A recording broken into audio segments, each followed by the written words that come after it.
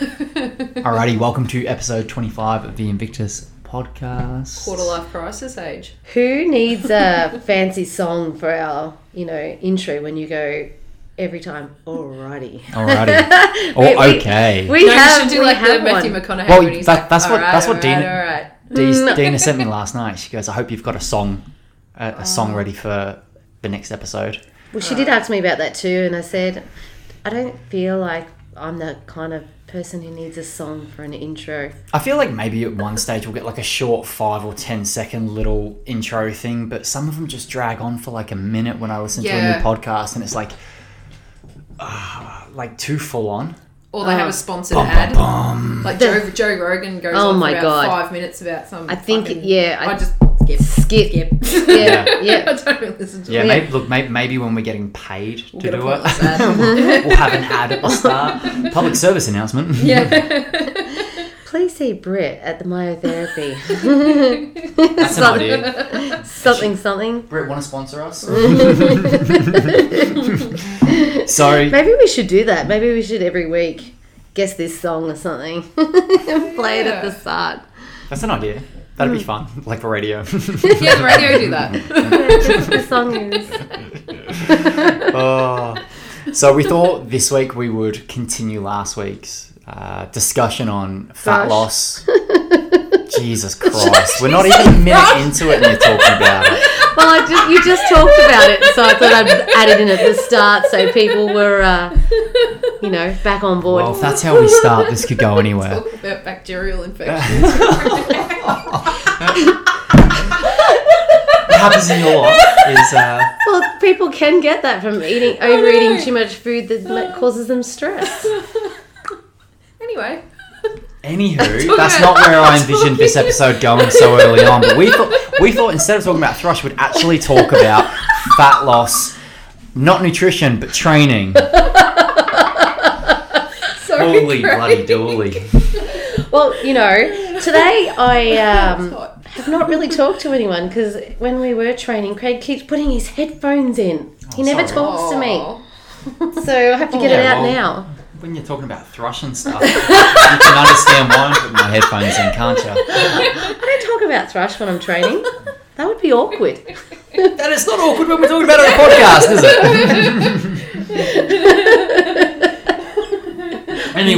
it? Anyway, we had some really good feedback. I don't know about you guys, but I had some really good feedback about last week's episode talking about fat loss nutrition. Bree's done. She's not even going to be able to recover from this now, I don't reckon. And you told me for not banging on the table. She banged on the table 7 times. Because of you. Good. I like it. I like it a lot. How did you guys go? Did you guys hear much feedback from people regarding last week's episode? Well, a friend in New Zealand listened to it. Really? But the feedback she gave me was, gee, your Australian accent's really turned up since the last time I saw you. And I was like, that's just good feedback, but not what we wanted. But anyway. That's Bree's podcasting voice. Maybe it's just from hanging out with us. It might be. Or more me than I'm not you. super Australian, yeah. You can be. How's it going? There you go. Maddie Lee's listened to the podcast. I think I had someone else tell me that they'd listened to it, but I can't remember. But they did enjoy it. I got a lot out of it. I had a few people say that they laughed out loud more than one time and they had headphones in. So that's good. Well, that's what the girl said. So it's good if you've got a mask on when you're walking if you're laughing about it. Because you're like, oh, no one can see me like hysterically laughing unless you're like bent over laughing and then you look like you're having a stroke. But yeah. Well, Cassie and Melissa said that they got heaps out of it in terms of information, but they said it was really funny too. So I was like, infotainment. That's what we can market it as. Yeah, I like listening to a podcast that makes me laugh or smile, especially if they've got good banter between themselves and they make each other laugh because those positive, good, happy vibes come through. Yeah. There's enough super serious stuff going on right now that having some positive, happy vibes coming your way. I think last week's was quite funny too. Yeah, well, I said to a couple of people, did you listen to it yet? Yeah. And I said that I crack myself up a lot. Yeah. We're basically comedians. Basically, if I'm laughing, it doesn't matter about if anyone else thinks it's funny or not. Trainers with comedic value. Your goal isn't to make other people laugh. Your goal is to make yourself laugh.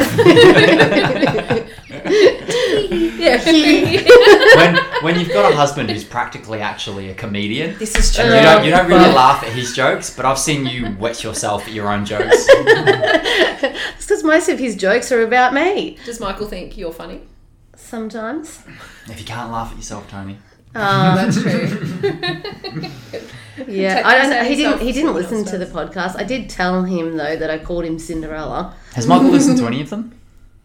No. He's got plenty of time on his hands. You should be able to.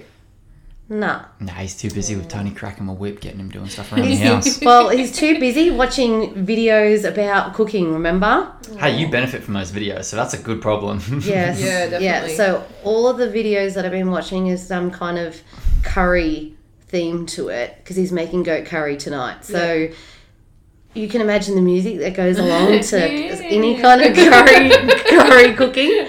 And he's just he's loving I need to find this out exactly, because I can't remember what the lady's called. Something Gatsby. Yeah, his Asian cooking, just loving it. Yeah. Made his own. You can't say it's not pho. They don't say pho. Yeah. Made it from scratch. Like the stock took 2.5 hours, not the whole. So I really liked it. I thought it was really good. I had it the next day. It was even better the next day. Yeah. But he's loving them. Like he comes over to me with his phone and he's like showing me the videos. Look, her mum's on it. She's funny. She's funny. And then I'm just like, but he always goes to show me stuff like, when you're in the middle of brushing your teeth or something, just like. He's very passionate. What was last night's meal? It was that good she can't remember. You can't remember? Oh, I had steak. Oh, you had steak. Yeah, we had steak and veggies, mashed potato. Yeah. The night before we had the pho. Yum.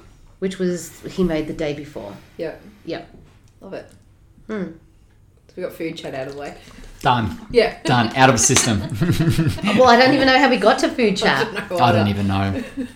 Well, anyway, so we had some good feedback, and no, Michael doesn't listen to the podcast. Because he's too busy cooking food. Because he's too busy cooking food, and he doesn't, he does think I'm funny sometimes. So I did tell him that I called him Cinderella, because he was scrubbing the tiles. And he got very excited because he bought a new mop bucket. Michael gets so excited over the funniest things. He does. I'm like, yeah, you go right ahead. But she wants me to pay with PayPal and I don't know how to do it. I'm like, give me your phone. You log into PayPal. It's not that hard.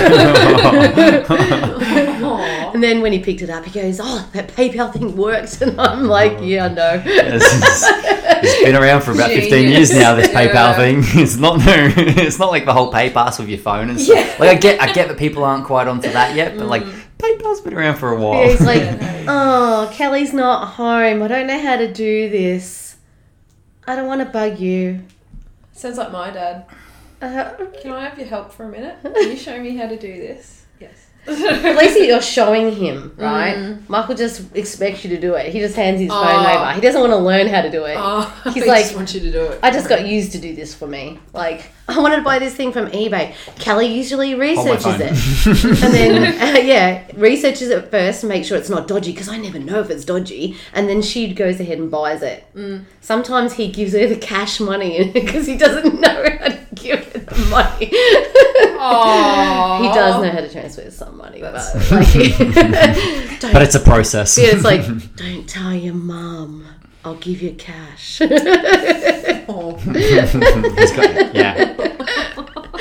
Anyway, that's his way of not consulting boss before making purchases. Exactly. And then buying 17 different apparatus things for his Weber. But his Weber, he got it for free from the tip. Really? Score.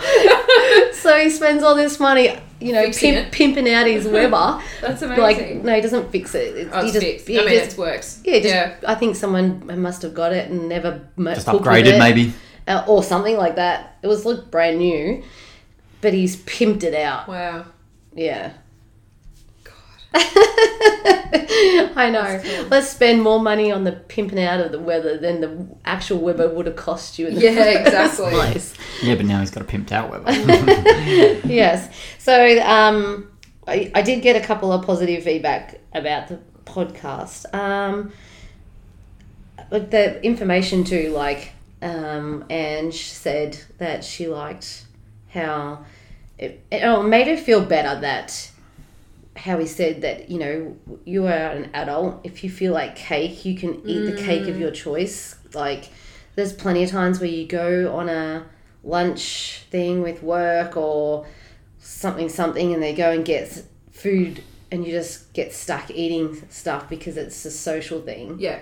And you don't even want to eat it, and you're like, I'm just wasting all of my macros on... being precious. You don't have to eat shitty food that you don't want to eat. Like, yeah, to impress the people that you're with. Yeah, but that's the thing is what I don't know if we touched on, but that whole perception of, I think we did touch on it a little bit, of, oh, what's wrong with you? You know, you work hard enough. You should be able to have the guilt things that other people put on you, and for no reason. But it's funny though, because I think when people understand this, most of the time the things other people are saying and shaming you for is their own insecurities. Yeah. So, yeah, they might not be happy with themselves. Yeah. So then they see you working really hard towards achieving your body or whatever it is you're trying to achieve.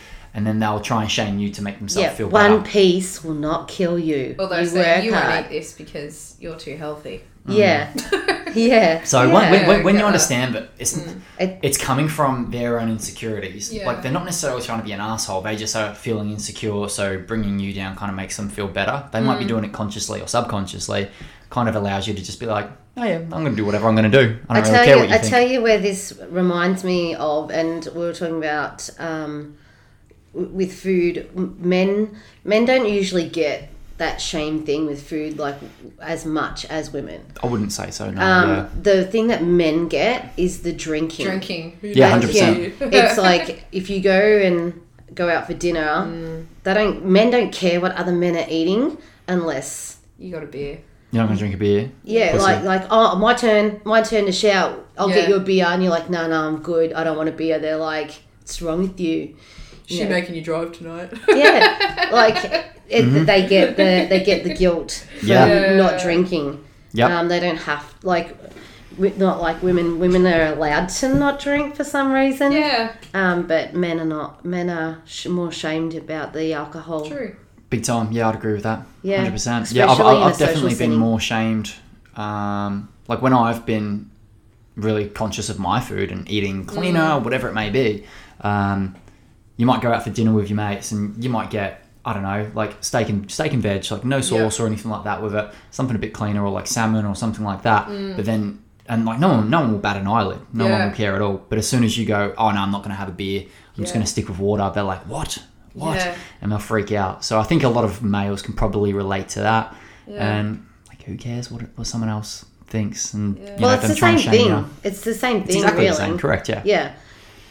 Yeah. You know what? I know this is probably a little tangent. I love the ad right now for CC and Dry, because they're like, "What's wrong, mate? Why ain't you drinking your beer?" He's like, "Don't really like it. I only drink it because my dad did." Yeah, I have seen this ad. Yeah. Oh, like how true is this? And not that everyone needs to drink CC, but it's like a cultured thing. Yeah, that you must drink beer. You are a man. Yeah, you're not a man unless you drink beer. Yeah. Pussy drinking cruises. If someone says that, they're actually right. Lucky Candy and Candy doesn't listen to this. Kelly's boyfriend, Kane. The fact that his nickname's Candy. Well, Michael calls him Candy because his name's Kane. Candy Cane. Okay, yeah. There you go. Craig's like, this doesn't make sense. Oh my god, has he got like a stripper nickname? Has he taken his clothes off too many times at your house or something? Do you know what the funny thing is? That no one actually hardly ever calls him Kane now at my house. So Candy. It's always Candy. Aww. And Michael's son's kids must have heard them calling him Candy. Yeah. And they didn't quite pick it up. They started calling him Keith. They're like, Keith, come over here. And then we're like, who the fuck is Keith? Yeah. So poor Kane gets called so Keith or Candy. I love that. Yeah. I'm like, the family love you when you get a nickname and they don't call you by your name anymore. Yeah, exactly. Unless you get called Dickhead. Then it's not a good not a good thing. No. So yeah, anyway, for everybody listening, Kane drinks cruises because he's a girl. It's okay, Kane. Don't feel judged. You can drink whatever you want to drink. It's all right. So, like, we kind of covered like all the nutrition stuff and whatnot, and carrying on from that, one thing we were talking about just a little bit before, which is probably a good way to maybe start this whole training around fat loss thing, is you get so many people, especially women, but I've had men say similar things, probably not to the same words, is I don't want to build muscle, I don't want to lose fat, I just want to tone. I don't want to use weights. I just want to target my legs because I don't like them. Yeah. Yeah, and we kind of probably covered a little bit last week. We went into a little bit of strength training, blah, blah, blah. But like to properly go into it this week, what's our take on the whole, like, what is toning? Toning, not Tony. What is toning? I'm right here, guys. What is toning? What is toning? Because everyone says, I don't want to get stronger. I don't want to build muscle. I don't want to lose. I just want to tone. To me, it's toning is sculpted muscle, but that still brings the whole muscly sort of vibe to it. So I don't really know how else to describe fat loss. Well, yeah. Generally, I see it as like it's a band-aid term that we use because we have insecurities around saying I want to lose fat. Like I would say most of my clients who have used that word before, like they want to lose fat, but we have so many insecurities about our bodies anyway. So people don't want to use those terms, or they're afraid of building muscle, like we spoke a little about last week. Yeah. So they'll be like, I don't want to build muscle. But the whole toning, really, if we break it down, is losing fat, building some lean muscle, and getting it more visible without being, I guess, bulky. Like, we're not going into bodybuilding. We're just, that's all toning is, essentially, like seeing visible muscle. And how do we see visible muscle? We lose body fat. Can't we buy a cream for that? Oh, I don't know. Some influencers would probably say that. A tea or a cream or a waist trainer or whatever. Take a couple of pills and sit on the toilet for 3 days. One of those bands that you put around your waist and attach it and it vibrates. No, you stand on a shaker. Oh, yeah. Remember that one? The machine that you stand on and shake weights. It might get you good at something else, but won't get you good at losing weight.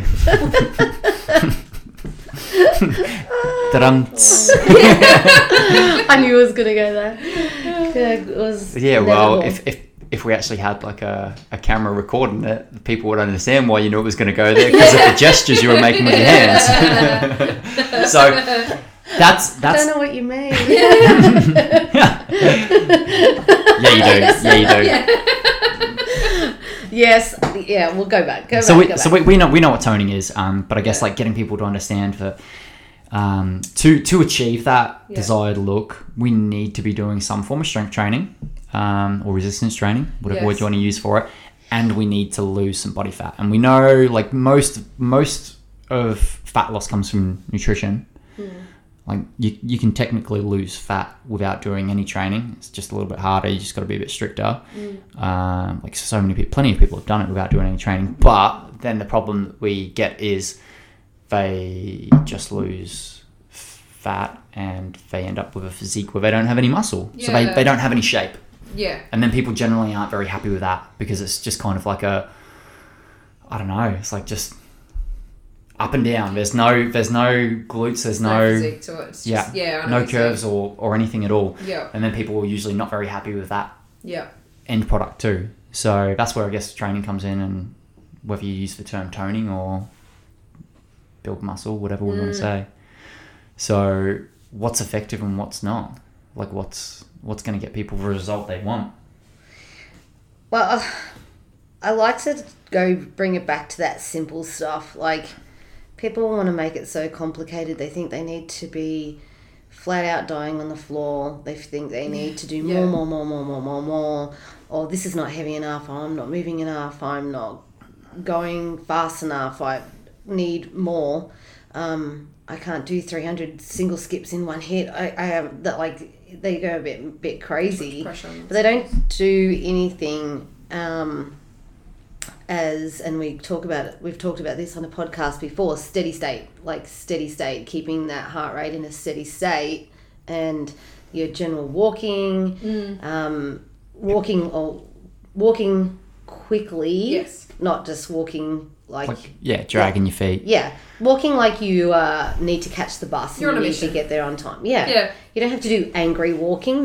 That's not what I'm saying. But most people disregard that kind of exercise because they think they're not doing enough. People tend to be chasing a feeling opposed to an adaptation, and that feeling of I'm smashed.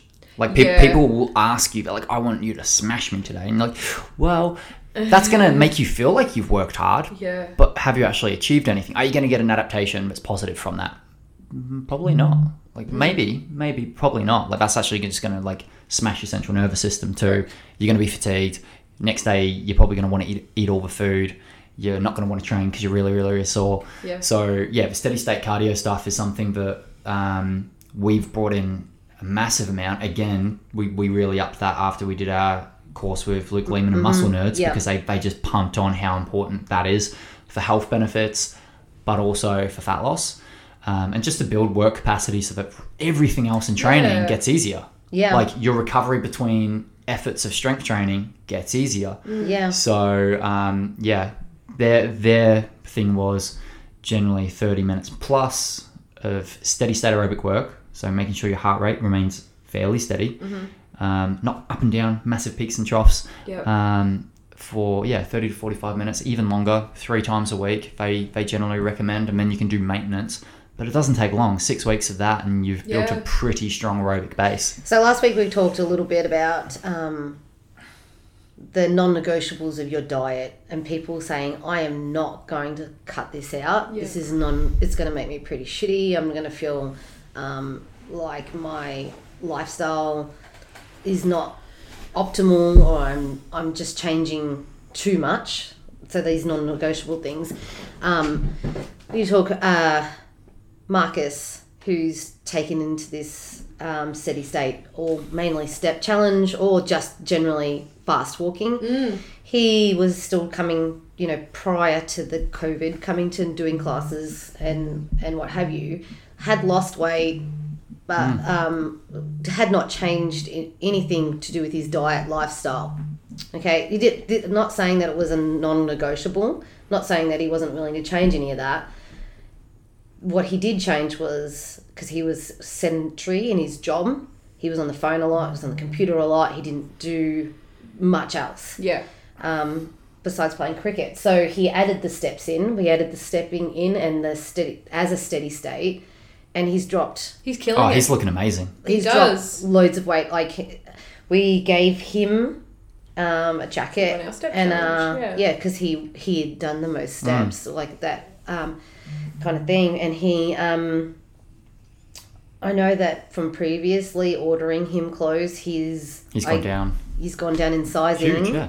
And we gave him the prize. We didn't ask him the size. I just got him a smaller size than what he's ordered with me before. Yeah. And he wore it. And it fit great. And it was good. Yeah. Aww. So that's so good. He hasn't been necessarily training. He's just been doing his walking and made that a real part of his lifestyle. And it's really paid off. But also, like, I don't know what he would say about this, but we know that walking and that steady state cardio is actually a massive tool to drive us into a parasympathetic, like, de-stressed state to help us manage our stress. Yeah.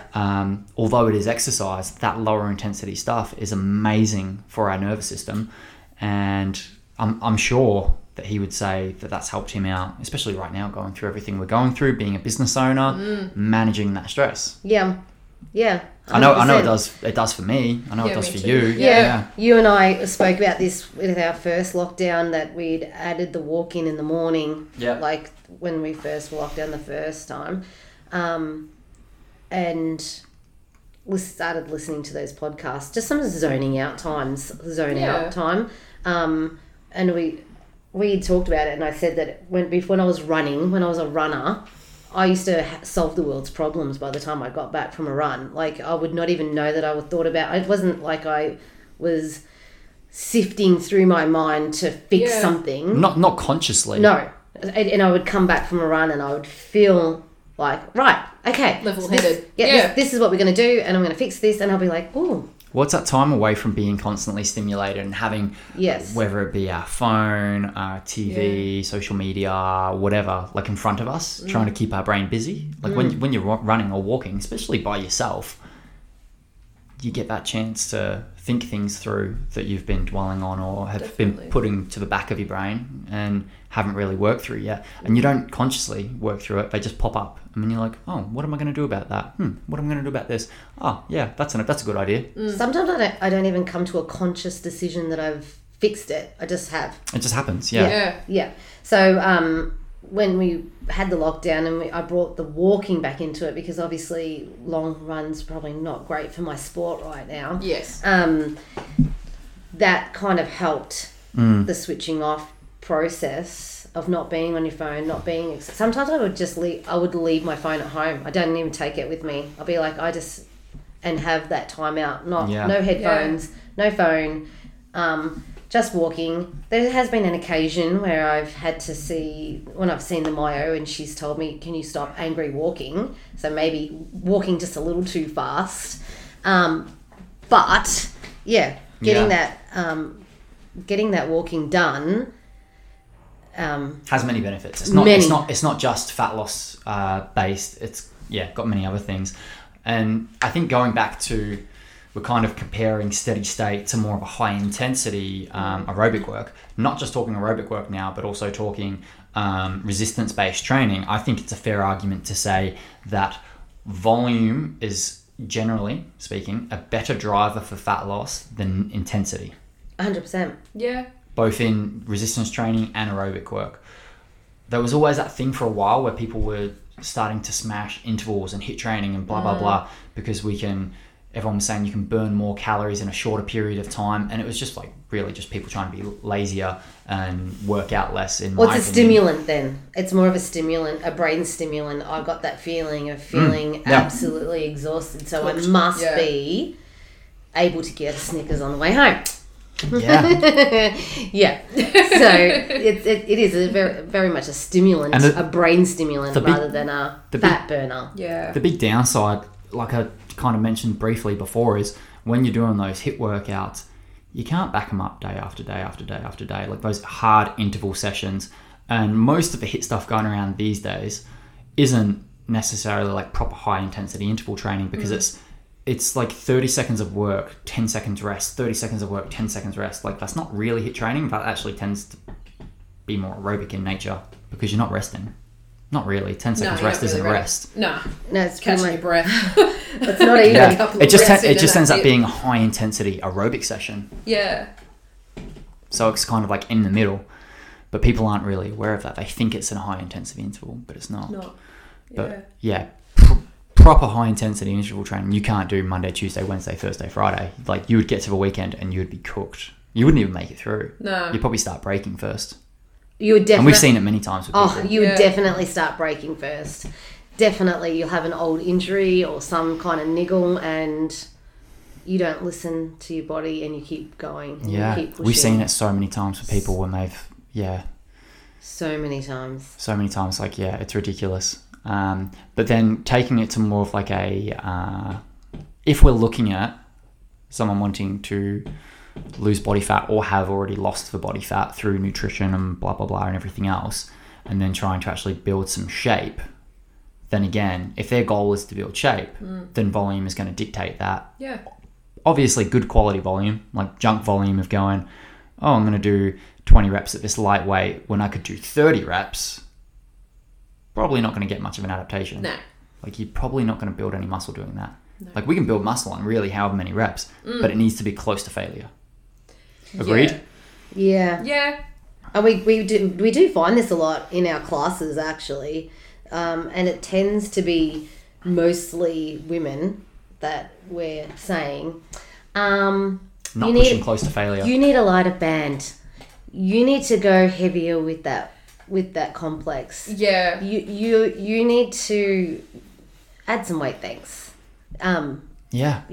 To And I bet you 9 times out of 10, it's not because they are worried about not being able to do the weight. Yeah. They're worried about what their end result of their body's going to look like. Yeah, if they're going to keep repeating it. Yeah. gain too much muscle. And like we said last week, for females, it is incredibly difficult to gain muscle, to build muscle. Like women don't have the same amount of testosterone as males do. They're not going to have the same amount of growth hormones as males do. And the older you get, the harder it is, the longer. It takes a lot of time. Like majority of the females who I train primarily strength based. Like majority of their session, 90% of their training is strength based with me, and then aerobic work set outside of training.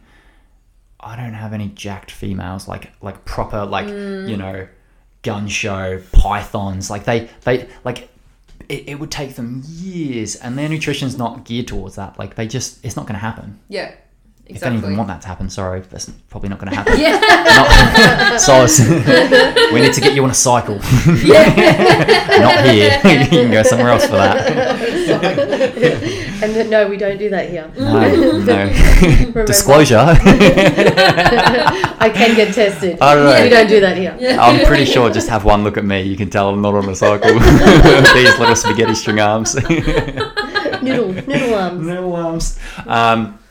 But no, like it takes a hell of a lot of work for a female. It takes a hell of a lot of work for anyone to get there, let alone a female. Like guys have a hard time building muscle, and it takes time. Like losing fat's a pretty quick process compared to building muscle. Yeah. Like losing fat still takes time. Building muscle takes twice as long. Like a lot of the research shows that probably for a male, you're probably going to be able to gain lean muscle mass in a month about 250 grams, maybe 500 if you're a beginner. So if you're gaining kilos and kilos a month, you're just gaining fat. So if a male struggles to gain 250 grams of muscle in a month, so you say that over a year, you're probably going to gain about maybe 3 or 4 kilos of lean muscle. A female will probably gain half of that at best.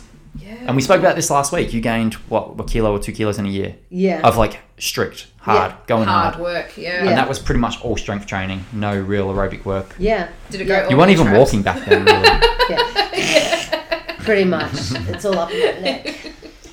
Pretty much. Up me neck. Right up my neck. That's why you're sounding more Aussie. I know. Up me neck. See, I told you it was me. It was making me more Aussie. I have an American friend that listens to the podcast too, and she says she actually recommended it to someone else, and they called Tony, out you're talking to the microphone with your ear. Delicious Australian accent. Delicious. Yeah. I don't know if you'd call an Australian accent delicious. Other countries love an Aussie accent. Yeah. I don't know. Haven't you realised when you've travelled? When I was in LA catching the train, they do actually. I was going like I was on fire, and I was talking about the most boring thing. I think it was laundry, and how we couldn't get our laundry and we got a dry clean and blah blah blah. I was telling Mum and Dad this story, and this lady is just staring at me with her pram, and I look at her, she smiles at me, and I'm like, I'm thinking to myself, just talking about dry cleaning, like nothing. But when I get excited and the words are rolling. And then I was like... Your sentences just string together. There's no gap. There's no... I was like... And, she was just smiling at me, and I had no idea what it was. Like, why does she keep looking at me? I'm, like, looking around thinking that she's looking at someone else. But it was because I was, like, gone into that... I think that while we were in America, like, I'd slow down my voice just a tiny bit because... You do. You naturally start to, because Americans talk a lot slower and everything's much more pronounced. A lot of the time, the waiters would blink at me like, like they had no idea what I just said. So when I was talking to mum and dad, it was back to normal. Yeah. And she was just grinning at me. And then I was like, okay. But you can always hear an Australian when you're overseas. Like, you'll be over in Europe somewhere and you'll just hear this fucking squawk and you're like, oh, there's one here. See, for us though, it sounds like a squawk, but like... Yeah, it's like real high-pitched. Me and my boys have been on like a few trips to America, and the Australian accent, like saying g'day, is like bloody catnip to Americans. Yeah, they're like, what? They froth it. So like, I'm not even I'm Australian citizen, but I've been here long enough. I've been here most of my life, but... we'd just turn it up. We'd walk around and be like, hey, how's it going? G'day. And like, you'd say all the most Aussiest things you could say, and people are just like, what? Yeah. And then you get back to Melbourne Airport and it's just like, squawk, squawk, squawk, squawk, squawk. It's like, oh, fuck, we're home now. They're everywhere. I don't think that... So high-pitched. I don't think they think our voices are, or our accents are. Yeah, well, I definitely, like... growing up in the UK, like perceived when I first came over here, the Aussie accent, very different to what I do now. Hell yeah. Very different. Yeah. How did we get onto this? back to training. I don't know how we got onto that. I don't know. Oh, because I said up me neck. Up my neck. Yeah. That's right. Oh, we're talking about where my muscle is mainly. And apparently it's towards my neck and trap area. Took me 2 years to gain that muscle. From all my angry walking. Yeah. Well, Michael's... I was just going to say, Michael Lane's stressing you out and you're going... So... Anyway. Back to training. Well, I don't know if we'll get there. We might be done now. If we're talking about volume trumping over intensity to some degree, we obviously still need some amount of intensity. What sort of strength training or resistance-based training should we be doing for someone out there who just wants to gain a bit of muscle to quote-unquote tone up? That was like a... It's one of those things. Yeah, well, like if you're looking for a specific, you do lunges. They're the ones. That's the exercise. Yeah, there is no exercise that is the key. Yeah. To toning. There's no. There's no special exercises for fat loss. No. Fat loss really like calorie deficit. But we can stimulate, I guess, like body composition through certain, I guess, principles of like time under tension to some degree. Yeah. Like doing box. Actually, funny story. I heard someone yesterday. They're probably not listening, but they were in with Britt. It was Britt or Kaz, and they're like, "So walking doesn't build muscle." I'm like, and then Britt obviously told him, "No, walking doesn't build muscle." So they thought that walking and running and stuff like that is going to build muscle. No, we need like box jumps. Not going to build muscle. Sorry. Time under tension. We need some amount of load. We need to be somewhat close to failure. Like you're gonna have to do a fucking lot of walking to get close to failure. Yeah, hell yeah. Close to muscle failure. Not gonna happen. Yeah.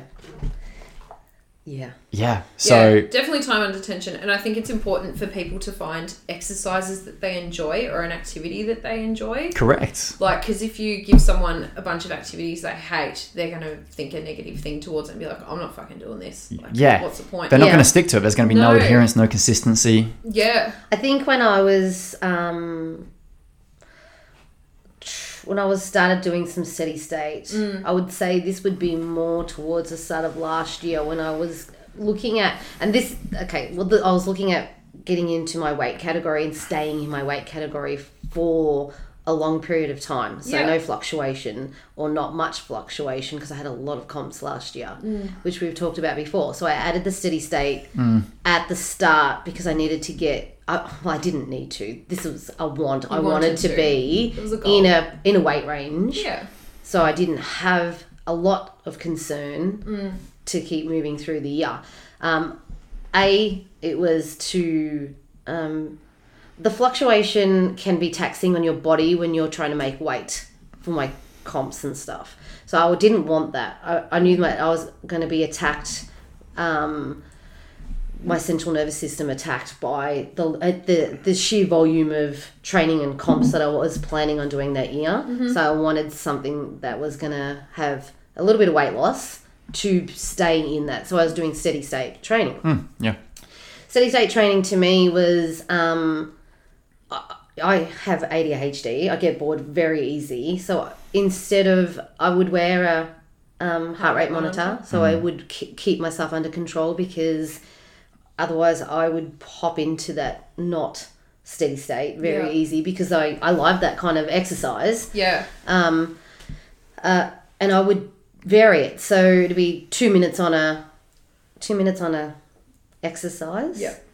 And I'd do 5 rounds for 2, so I'd make the 40 minutes or whatever I was planning on that day. Well, that's the beautiful thing. Like, you can be really creative. Like, I think a lot of people hear steady state and they think it has to be walking, has to be running, has to be sitting on the bike or whatever for half an hour, but you really don't. You can mix it up we used and to do be circuits, super like creative. 4 or 5 exercises for 2 minutes and just keep and do rotating things through. like we said, do things you enjoy. Like, if someone likes boxing or Muay Thai or whatever, you can incorporate that into it. I often do when I do my steady state. I'll incorporate some amount of hitting the bag and stuff like that, because I find that fun. If I just sat on a bike for 30 minutes, I would be so bored, and I wouldn't do it because I wouldn't look forward to it. I wouldn't do it. I would skip it. I would just pick 5 exercises and then do that. So maybe sled, maybe the air dyne, rowing, skipping. And I would just choose exercises that aren't just going to increase your heart rate too much. Yeah. Like, if you're doing something like maybe like battle rope, that'll probably increase your heart rate a little bit too much. Yeah. You're going to end up having those peaks and troughs. I would choose so I wouldn't be doing double unders, as many double unders as possible. It's just regular skipping. Yeah, regular skipping. If you're and being good at it, like if you're not really very good at skipping, like you're probably going to find your heart rate's going to creep up because you're just going to get stressed out and really maximal effort. But if you're pretty competent at it, like skipping's good. A light sled, not too heavy. I had an empty sled virtually. So, empty sled's perfect. And it wasn't going, how many times can I go up and down the track in the 2 minutes? You could do some weighted, just moving. Some weighted carries that aren't too heavy, whether it be like some farmer's carries or a yoke or something, but light. Yep, definitely had that in there. There's heaps of stuff. You can be really creative. And again, it was just moving. Not slamming it as hard as you can. If you start slamming it really hard, your heart rate's going to peak up. It's just well, this is the key, is that I carried my phone around to the station that I was on, and had that. It would say, "You are burning fat." I'd be like, "Thanks, phone." I'm burning fat right now. Feels so good. But I would keep my eye on that. Generally, anyway, like, when your heart rate... when you start getting to, like, if you don't have a heart rate monitor, a really good guide is just still being able to maintain some level of conversation or be able to answer a question if someone asks you something. Yeah. If you're so puffed that you're, like, struggling to get out the words, then you're definitely going way too hard. Your intensity's too high. Your heart rate's too high. I did do this with a training buddy or one or two or whoever wanted to join in, kind of thing, which made it helpful, because there would be banter and talking. Yeah. So conversational cardio. Yes, exactly. Well, we did it a lot last year with our aerobic work in CrossFit classes. We did. You do 30 minutes and you had to be working at conversational pace. So we'd randomly ask someone a question while they were doing a certain movement, and if they couldn't answer it, it was, you're going too hard. My favourite part was, yes, we did. I would just be on Spotify and I'd pick a song, and it would be first to answer title and artist. Yeah, we also did Who Wants to Be a Millionaire. Yeah, we just we did too. So there was a whole heap of conversational I remember that. Things that we did, because that would make sure people actually slowed down a little bit and actually worked at a steady pace. And it's really funny because those classes that we did, which were randomly put in. So it wasn't like a program, so they didn't go, Friday is going to be that. They just really enjoyed. It was like perfect banter. They're like, can you pick a song that's not from 1990 or something like that? But it'd be banter, and they would go away from the workout or the training session that day, and they'd be pretty good mood. Yeah, and that's the thing too. Like that whole chasing feeling is like you shouldn't have to walk away from every session feeling like you're dead. Yeah. And like dragging yourself out of the gym or finishing the workout back on the floor, belly up towards the ceiling, like struggling to get some air in or vomit. Like that's not a good thing. Like that can be beneficial. But I know it doesn't need to be every training session. Yeah. Ben Bergeron used to always say, CrossFit New England coach, who's a pretty smart guy, pretty switched on fella. He used to say that's like you do that once or twice a month at best. I listened to a podcast with him the other day that Ange said, and it was about training for your age. That would have been interesting, yeah. And it was about that your body does not cope. Does not cope with that kind of fatigue. The older you get, because you don't get that. You don't get any adaptation from it because you cannot recover, you end up being injured or. Yeah. It's funny because like a lot of your stuff previously, Ollie lifting, you had periods of time where it was not just super high intensity, but super high volume as well. High load, heavy load. Everything, even when you had high volume, it was high intensity. Like it wasn't like you do, like your volume stuff would be almost a failure all the time. Yeah, my previous coach was more old school Ollie lifting programming, but not relevant to my age.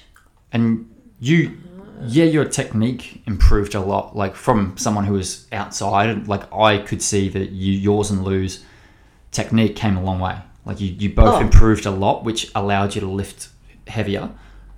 But you didn't necessarily get a lot stronger in the amount of time you were training. Like you got stronger probably early on. Yeah. But then you sort of both hit a wall. Yeah. So luckily for both of us, that we had the CrossFit background where we were used to that repetitiveness of doing lifts in a workout. I think that if I had come from a background of just strength training, I would have had that adaptation real quick, like I did, and then I would have died. Like my body would not have coped with what I was doing. Yeah. I did changing to Lester and Lester's approach.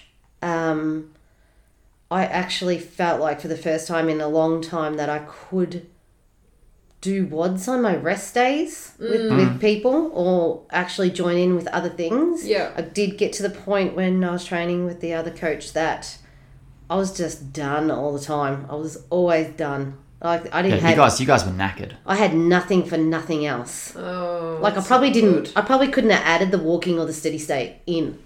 Because I just had nothing. It was too taxing. Like the training was very taxing on your central nervous system. Yeah. Like very taxing. And now with Lester and his approach, like I've definitely seen you guys like your lifting's improved again, technically, I believe. Oh, yeah. But also you're getting more adaptations. You're getting stronger. Yeah, you're lifting heavier, and you are making not obviously it's not linear because we know it goes up and down, but you are making stupid over time. It is progressing quite a lot. Oh yeah, definitely, and that's the thing of trying to think about adaptations and getting stronger.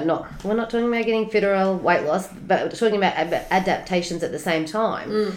That the numbers that I'm hitting as my 70% are heavier than the numbers I was hitting at 70% before. Yeah, you're progressing. However,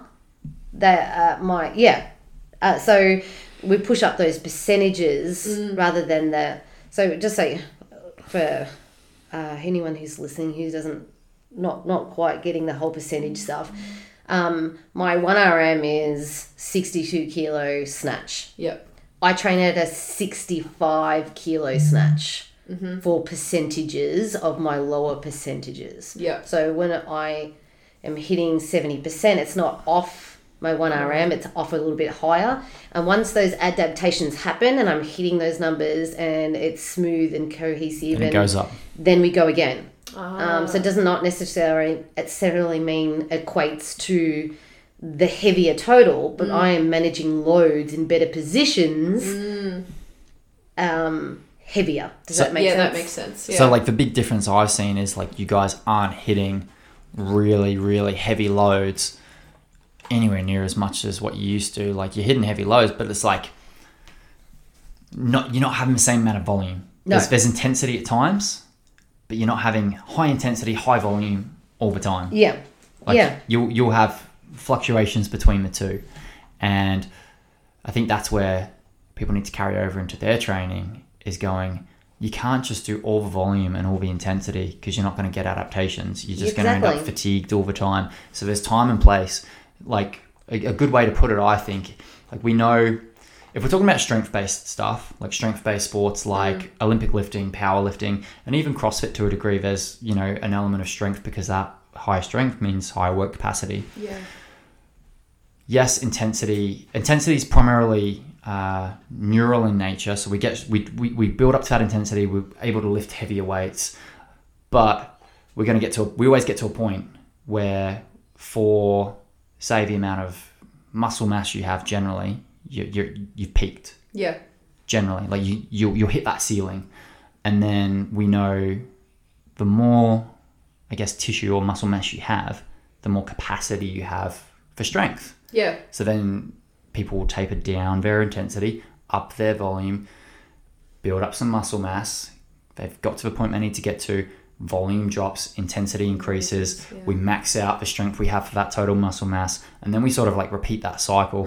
It's not intensity and volume all at the same time. Get bigger, stronger, faster, lose weight, all at the same time, because you can't do that. You've got to focus on things. You've got to focus on one or two things for a period of time. Might be 4 weeks, might be 6 weeks, might be 8 weeks, might be 12 weeks. Yeah. Then we achieve that, and then we move on to the next one. Yeah. Focus on that. So blocks. That's something that if you are listening to this, the adaptation is harder the older you get. That's just how it is. Yeah, it's slower. And I combat this by messaging my coach saying oldness is stupid, because I don't feel old and that is stupid. And I can still do the shit that I was doing 10 years ago. But if I want to have longevity in my sport and longevity for like anybody else, longevity in their life, like they want to be able to play cricket on the beach with their grandkids and not just be the one sitting in the chair, or they want to hang out with their teenagers and the teenagers are going, I don't know, like whatever. They don't want to be the one sitting in the car on the phone while their kids are doing the activity and unable to join in. Unable to be part of it. So that longevity. So smashing yourself is not going to give you the longevity that you're looking for. But even if you got someone who, say you've got someone in their 20s. This is one thing JP said. I think it was one of the times. I'm not sure if it was the time when we went to Obsidian years back, or if like one of the workshops I went to that he did. But he said, and JP Kalki's like one of the best powerlifters in the country. Yeah. He said it's easy to get someone to like a very big total in powerlifting in a very short amount of time. But if you want them to have longevity in the sport, you slow down the approach, you take your time. Because he goes, we can get someone in there really quick. Say like a program like, I've completely blanked that German program, but I've done it once. Smolov or Smolov Junior. Everyone wants like instant results. Yeah. So they do a program like Smolov Junior is like 4 weeks. Smolov is like 12 weeks or something. And they are the most ridiculous programs you'd ever do. You could probably only do it once in your lifetime. Did you do the 4-week one or the 12-week I did the short one. Yeah, and that crushed me. That was a horrible program. Was that when you were training for powerlifting? No. I did that when I was stupid. Did we do that? Stupider. Did we do that in the old gym? I did it. I don't know if you did it. Because we had the app.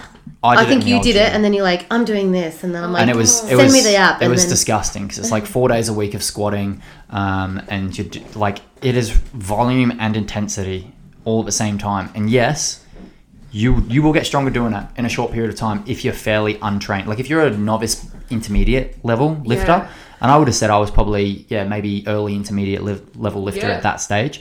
Yeah, you're going to get benefits because you get benefits from anything. But like you will break if you keep doing stuff like that. Like I would have broken for sure if I kept going. If I'd done a 12-week one, I would have died. I remember Mortz did it. I don't know if he did the full thing or he attempted it and he like broke. So how did you feel when it finished? Like, exhausted. I was exhausted the whole time. Yeah, right. During, after, it's not fun because like it's easy to do. You could give anyone that program. I could give someone tomorrow, say someone started with me tomorrow, they haven't really done much lifting.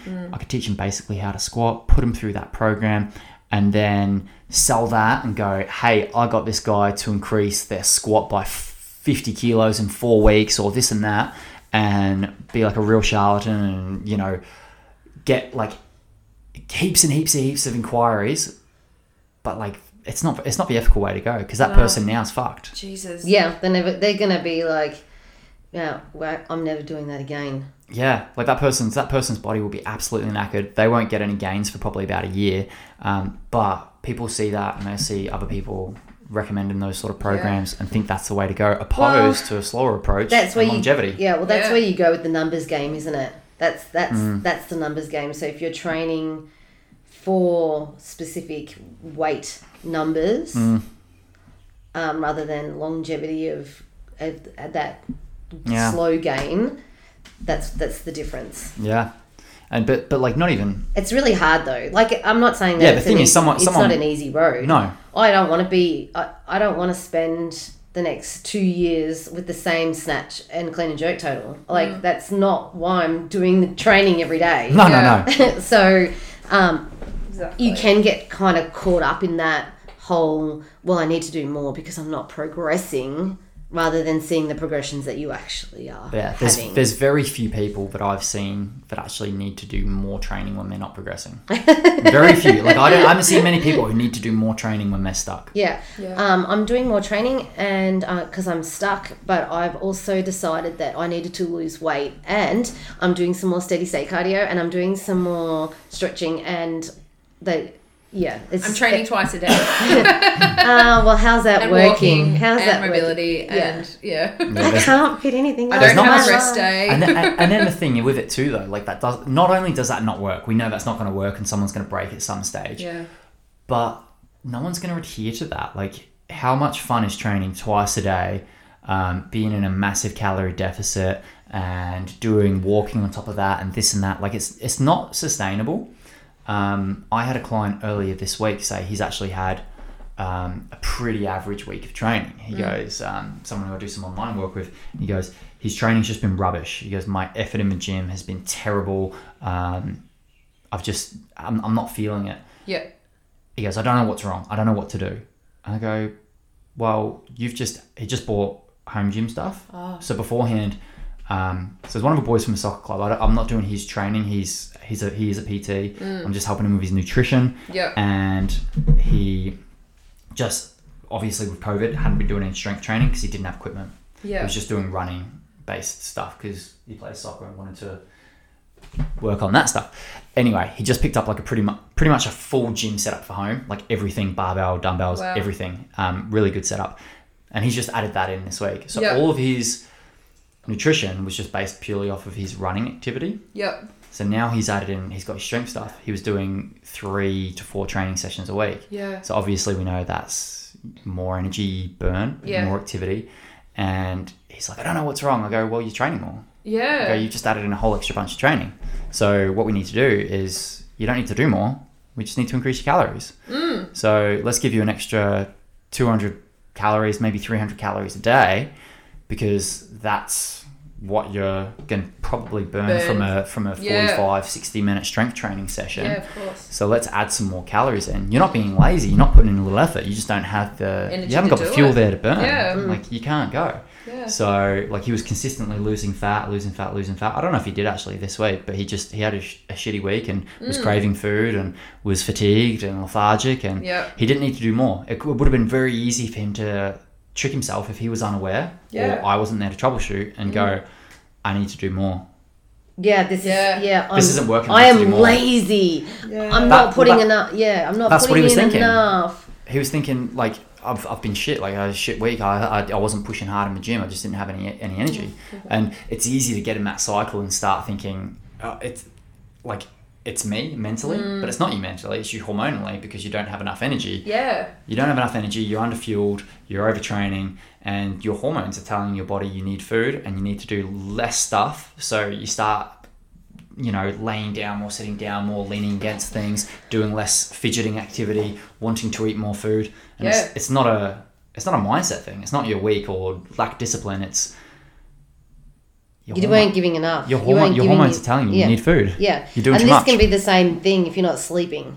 Yeah, exactly the same. Correct. Yeah. Because that's another stress. Yeah. That's not we're not recovering if we're not sleeping. Yeah. So there's always more to it, but people don't realize. People just will automatically, and it's just because they don't know. Yeah. They just think I lack discipline, and it's the same thing when we're going off on a bit of a tangent here, but I think it's a good tangent when people do these. I'm not going to name any of these names, but those like 1,200 calorie, 1,000 calorie, 800 calorie diet things that go around and all the detoxes and stuff. They do it for a week or 2 weeks, and then they're like, they can't stick to it, and they binge, and then they're like, I lack discipline. Like I just don't have enough discipline to stick to things. And then we go back down that rabbit hole of the mental attitude, and then the whole of the shaming of yourself and feeling bad and feeling guilty and and calling yourself names and the same thing. I lack discipline. I am shit at this, and you really don't. It's just you're not. You've got hormones telling you you're doing too much and you're not eating enough. Yeah. And that's literally what's happening. Exactly. Exactly. Our goal is to be in a little bit of a deficit, not a fucking massive one. Yeah. So I know that you think we're going off at a tangent, but it's a good one. However, it still adheres to fat loss, because all these factors, if these factors aren't troubleshooted into what you're doing, you aren't going to keep doing the steady state training because you're too tired. Yeah. And your brain's not working properly, and then your brain is telling you eat some food. Usually that equates to I want ice cream or feel good food rather than nutritional food, because it just needs wants those calories. Yeah. There's so much more to it that people they just they're unaware of. And a lot of people are in the same boat too. Like a lot of people deal with the exact same thing, like putting themselves down, not eating enough, training too much. Like it's very common. Oh, it is 95% of our client people that base. come in and say something, and then it's all just it's just one big cycle. Yeah, circle. Yeah. I think it comes back to the same thing. Yeah, I think one of the big keys is and it relates to both podcasts that we spoke about, is doing things you enjoy. Yes. Because that's going to lead to longer adherence. So you got to have enjoyment over it. Like we said with the steady state stuff, if you're not enjoying the exercises, you're not going to do it. Same with nutrition. If you don't have foods that you enjoy, you're not going to do it. And the other thing would just be like education.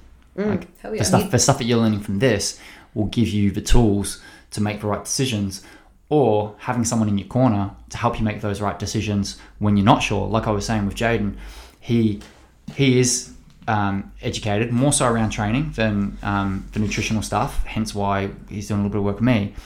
But if he didn't have me in his corner to say, no man, you just need more calories, then he probably would have done more, or he would have kept going exactly how he was going, feeling like shit and then binging. So having someone in your corner, or not adhering to the work anymore. Yeah, exactly. And just going, this is too hard, this is too much. Yeah, I quit. And not training anymore. All right, let's try something different. And it would be completely valid for him to do that if you're feeling like that all the time. And there's no shame in that. If you're feeling like crap when you're training and you're not feeling like training, you don't have motivation, there's no shame in that. So you shouldn't always feel like that. That's where having like a support group and people who know what they're talking about and can give you the right information and advice, because not everyone has time to go and learn all this sort of shit if they've got work, like if they've got their own career that's not in the fitness industry or nutrition or anything. And there's a lot of information out there. There's heaps. And there's so much to digest. Like you go, oh, so-and-so did intermittent fasting, I'm going to give that a try. And then you can binge, read and podcast all the information that you want about that particular way to do it. But it doesn't mean it's going to work for you. It doesn't mean at all. The way you should do it. One thing, I'll go. It doesn't even mean that the information you're getting is correct. Yeah, I would say one thing about I love the Joe Rogan podcast. Most of the time, he has some really good guests on there, but he's got his own cognitive biases towards certain things with nutrition, but have worked for him. Okay. So he tends to like pump that as like, you should be doing this or you should be doing that. And he's not an expert. He's a very smart man, Joe Rogan, but he's not an expert in that, and he's got his own bias. So someone listens to that and they think, oh, well, Joe Rogan said it. He's pretty switched on. Right. He's in good shape and trains, so he must be right.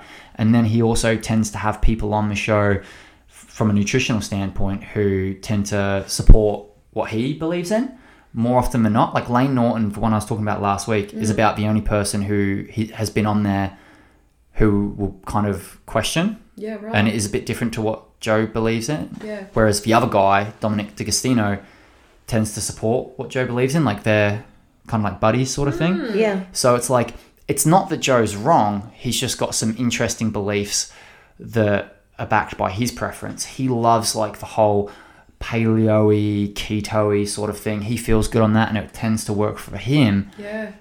But he kind of gets sucked into that whole, like, this is like the magical diet. Everyone should eat this way. Everyone should be disciplined. He's an incredibly disciplined person. Like it doesn't fit. He's a martial artist and trained his whole life. Yeah, it doesn't fit other people's lifestyles. Exactly. And if you can't make, if you can't make the changes to adhere to whatever way of eating, and it doesn't fit your lifestyle, it's not going to work for you. Yeah, that's not the optimal one, and that's the problem with like, this is optimal or that's optimal, because the only thing that's optimal is the one that works for you. Yeah. The one that he's talking about on the Rob Lowe podcast, I don't know if you'll be up to this yet, but they start to discuss fasting, because Rob Lowe starts talking about how he looks so good, like how he looks after himself. Yeah, because he's an old guy. Yeah. Yeah. And very good looking. And then Joe Rogan says like how this was recorded back in August, and Joe Rogan's like only eating meat. Like he's not eating any vegetables. Oh, he's on the carnivore diet. Meat. Yes. He called it something August. I can't remember what he called it, but very interesting. Yeah. Yeah. Because he's had a few people on there. Jordan Peterson's daughter, I forget her name. She had a lot of crazy stuff happen to her, but she went carnivore, and it fixed a few of her issues. So obviously, she's got some intolerances. Whether or not getting rid of all their G's and grains and stuff was a good idea. But like, she's feeling better. Yeah. So anecdotally, she's like, this is magical. This is awesome. And now she's like a big proponent for it. But it's like, that worked for her.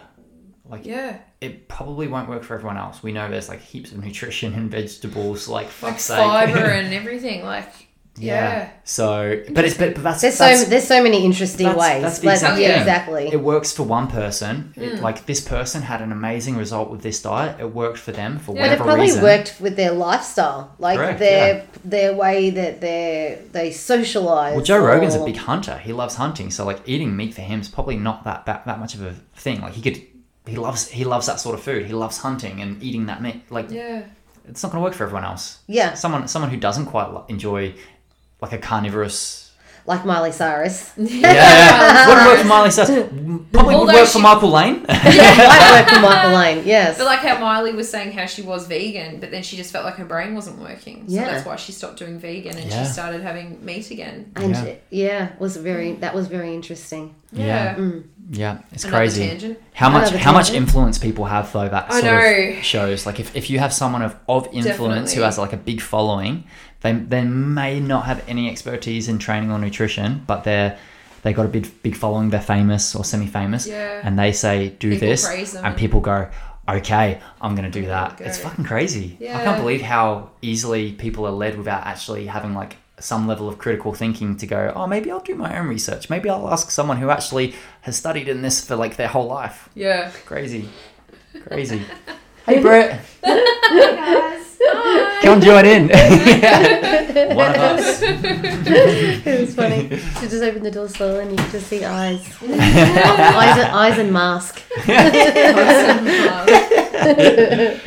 Oh, golden. Yeah, so basically, I mean, I know that was a tangent of dieting and all that stuff, but the exercise is the same. What works for one person is not going to work for you. Yeah. And what works for a 20-year-old is not going to work for a 40-year-old. Mm-hmm. What works for... and that's the problem with like cookie cutter programs, which could be another like long hour conversation. But like cookie cutter programs, You've seen it all the time. Don't get Craig started. Weightlifters, like most training stuff like will work for most people. Like there's only a few variables we really need to change, but I remember back in weightlifting times when like Mortz was here and I used to do a bit of Ollie stuff too. Like you'd always be looking like, oh, what is what's his name, Kendrick Farris, and like all these top weightlifters. What are they doing? I need to do what they're doing. No, you don't need to know what. You don't move like they move. And you different weight, different age, different training experience, different recovery ability. Yes, exactly. There's so much to it. Like you wouldn't go, oh, what's I don't know, who's the top female weightlifters these days? Is what's her name? Maddie Rogers still up there? Yeah, the ones that what's Maddie doing? I'm just going to copy her. No, you won't get the same adaptations. No. Or what's one of the male lifters doing? You won't get the same adaptations. Very different. That's probably one of the things that I like best about Lester is that he works with your movement patterns, the way you move, who you are. Yeah, not how you, this is the perfect movement for the snatch, but your body doesn't do that. Like we're talking, different. Yeah, everybody moves different. Everybody has different flexibility and stuff. Or everybody has different lifestyles, different injuries, different physiology, everything. Yeah.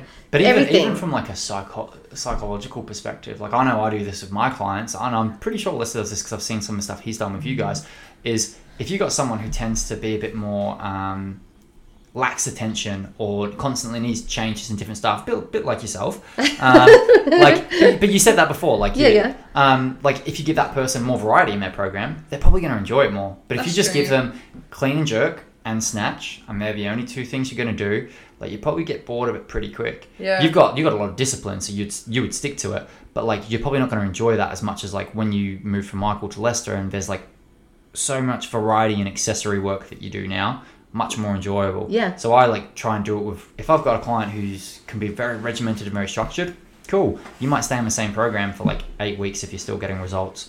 But if I've got someone else who is a little bit more like, they just get bored of things quickly, okay, well, we're probably not going to keep them on the same program for four weeks even. I might change it up every 2 or 3. Yeah. So it's like, from a psychological perspective, like we might have a program that might work for them, but if they're not going to enjoy it because they need more variety, then why not just mix it up just so they enjoy it more? Because then they're going to train for longer. You think that 90% of our class clientele are that personality? Yeah, big time.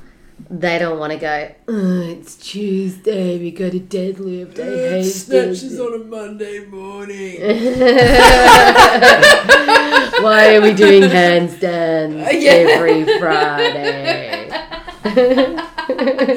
It's Monday and it's snatches. That's what I usually get. Yeah, but they want constantly varied. Yeah. They don't want to know what's coming up. They want to be... And, you know, when we do that, we might sacrifice like some amount of progression, but we're going to trade that off to a longer term progression because they're going to adhere to it for longer. Yeah. If that's their personality type. So like you could hammer someone and go, okay, big focus over the next week of squats or snatches or whatever, insert movement. But if they can't stick to it just because their personality type tends to get bored, you add more variety, they train for longer, they get better results because they train for longer. Like we know pretty much like the defining thing is if someone sticks to something for longer, whether it be optimal or not, they're going to get better results. Amen. Hallelujah. Hallelujah. And lose fat. And tone up. And feel good. And sculpt. Love yourself. What time have you got someone? Soon. All right, let's wrap it up with... 3:30. We're already an hour and 15 minutes. It is 3:30. Now, I got someone now. Oh, that's awkward. Well, they're not here yet. They're not here yet. Who is Nikki. it? Oh, Nikki. Nikki Noodle. Okay, cool. Maybe she's sitting outside. She could be. Greg, did you see Nikki?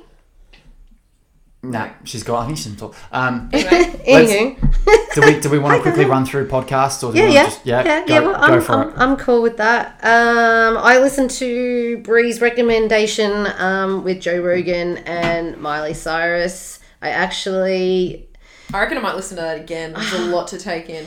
It's very good. I really enjoyed it. I actually listened to Miley's music like 3 separate occasions afterwards because I got a little bit of different take at it. I'm not talking about Hannah Montana. Yeah. all about the climb kind of music. I was listening to some of her newer stuff, and so I did enjoy that. And she is like, for someone who smokes weed, I don't know how I know that she doesn't really smoke weed now. She's been sober for a year or something. But she is like, and you're just like, she's very intense. Yeah, like she is. Anyway, but I really, really enjoyed it. Listen to what else did I listen to? A little bit of the Rob Lowe one. I haven't listened to much actually, as much as last week. A couple on consistency. The Consistency Project. I was recommended that, so a couple of episodes on that. That's about it. Go for it, Brie. Okay. I discovered a podcast. It's called Private Parts, but it's just what it's called. But it's like two English guys and they interview. Vagina. That face. So it's like the best opening for that. It was, wasn't it? Yeah. We just, Craig and I just pretty much looked at each other then and went, Sauce.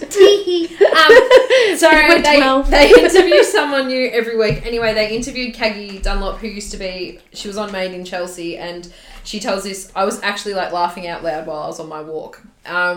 She tells this story about how she went over to Italy like a month or so ago, after Europe opened up their borders, and she met this guy over there at a party. Anyway, it was like during COVID. Yeah. Okay. So she met this guy at this party. Anyway, he basically like swept her off her feet and said, you should come back to Italy and we'll go on like a little mini trip together, because they really liked each other. And she just talks about her emotions of going through this process. So she went back to England, flies back out to Italy, and as soon as she gets to Italy, she's like, oh, I really don't want to be here anymore. I should not have come here. But it's actually it's a super funny story. It's really lighthearted, but they are pissing themselves the whole time. So I was walking along like, da! So listen to that. It's funny. So that's called, Private Parts with Kaggy Dunlop. And then I listened to one on Life Uncut. This will relate to, it could be a friend in your life, it could be a partner in your life, but they talk about dating a narcissist and the narcissistic tendencies that people have, and the two girls on this podcast both have dated narcissists previously. Oh, we've had conversations about this. Yeah, so that was really good to listen to. I would recommend that, and then I've only just started the Joe Rogan one with Rob Lowe. And I'm halfway through that. Cool. Yeah. Mine have been mostly like business based, but I did finish the book that I was reading with Neil Danaher, MND. Oh, I think my mum's got that book. That was really cool. Like that was a fun one, because I never would have picked that book up, and I'm not really into footy, but a client of mine gave it to me because her husband was like, this is an amazing book, and she knew I'd been doing a bit of reading, and I really enjoyed it. Like really, really interesting guy. It wasn't the book I expected it to be. It wasn't like sob story. It wasn't about like, oh, poor me, I've got MMD or anything like that. There was a lot of philosophy in it. Yeah. And the thing I really, really, really liked about it was he kind of wrote the book as if he was writing the book for his grandchildren, because he'll never know his grandchildren. Like, you got about 24 months when you get diagnosed with MND. He's had it for a few years now. He's had it for a while, so he's going okay. 4 or 5 years. You got like Stephen Hawking lasted forever. He had the same thing. So like, yes, that's the average time, but you can last longer depending. But yeah, he's never really going to know his grandchildren. Like I think he's got 1 or 2 now, and they're very young, like very young children. So they won't know who he was as a person, and he won't be able to teach them the lessons that he would love to teach his grandchildren and like give them the wisdom. So he kind of wrote it. And there's a letter at the end. The last part of the book is a letter to his grandchildren, and that was a bit where I was like, that gets you right in the feels, because it's just basically about imparting them with the knowledge for them to lead the best life they can lead. And there was just snippets in it, like you'd be reading along and it'd be a biography about his life, about where he came from, this and that, and the decisions he made in football, coaching, blah, blah, blah, everything. But he would impart bits of philosophy and wisdom that he's picked up along the way. And it was really, really cool. I actually really enjoyed it. I recommend that anyone, regardless of if they have any kind of chronic disease, writing a letter to to anyone, because once, like, I know that it's a little easier now with the technology we have and the videoing and all of the stuff that we have now. I found a letter that my granddad wrote to me when I was a teenager, and it was just about his life. Like, it was. Is he passed now? Yeah, and he'd written it to me because I was doing a school project. So this is a long time ago. Yeah, right. But he's been gone now 10 years. Okay. You can't get that information back, and you probably wouldn't have never retained it when I was 14 or whatever, however I was when I was writing this. I don't think I've got the actual project that I did. Yeah. But I've still got the letter. Wow. And I can give that to my kids, and they knew my granddad. Cool, yeah. And they're really interested in his history because they love traveling. Yeah. So I think it's like what you're saying, like, you don't have to be on your deathbed to write something like that, but it's when you do something like that, it's a chance for self-reflection, and that's some of the stuff he said. Like, he wouldn't have been like reflecting on his life like he is now or in the past few years if he didn't know he was going to die fairly soon. Like, he had an expiry date sort of thing. Like, you wouldn't do that. So when you get a chance to reflect, you get a chance to be like, am I the person I want to be? Am I living my life the way I want to live? Whereas when you've got an expiry to it, which is deep questions, deep things to think about, but when you've got like an expiry date, you know you haven't got long, you're probably going to be the person that you want to be and do the right things and do, opposed to normally you kind of like, life goes forever. Like, that's ages away. Whereas he's like, well, no, I've got to make every day count. He's like, I've got to make every moment count. So it's really cool. Do you think that's an age awareness thing? Oh, like, definitely. Like, you probably wouldn't get like a 17-year-old or a 16-year-old or a 21-year-old. Like, they probably wouldn't get as much from that as you would reading it. When you're probably like 21-year-old Craig might not have got as much out of it as what I would now, but I also might not get as much out of it as if I read it again in 10 years or 20 years or 30 years. So, but I think that's like a good sign too, though. Like, you should be progressing. If you're reading something the exact same at 20, at 30 as you did when you were 20, and have the same thought patterns about it, then you're probably not progressing. Mentally and philosophy. Definitely. Philosophy and stuff. So, I thought it was really cool. That's about mine. Love that. You didn't listen to any... I did, but they were more business-based, so people won't really get much out of it unless they've got a business, I doubt. Well, I mean, like, most of the listeners probably don't. But I feel like most of our listeners... I feel like my eyebrows are closer to my fringe line right now. Like, they're all about sales and stuff. So, like, unless you're in sales or marketing, you're probably not going to get much out of it. They might not find it quite as interesting as the other podcasts. 100%. I read a book last week too. I finished a book in a week. Good work. I know. That was one of my goals. The Happiest Man on Earth. Oh. It's a good read. It's a really easy read. Yeah. Super easy. And it's short. It's like 100-something pages. 300. 300? No. Surely not. Yeah. I thought that was like 150 pages. Was it on an Audible book? It was just on my phone. Did you listen to an Audible version, or did you have the hard No, copy? I read it on my phone too. I swear mine was like, I don't know. Unless yours was like bigger text spread out or something like that. Maybe. One word a page. Tony's like, I did really good. I read 300 words. These are the jokes that I have to put up with. Usually from Craig and Michael. We only make jokes to people that we care about. So exactly. Yeah, there we go. All right, guys. Have a great weekend. And we'll speak to you next week. Bye. Bye.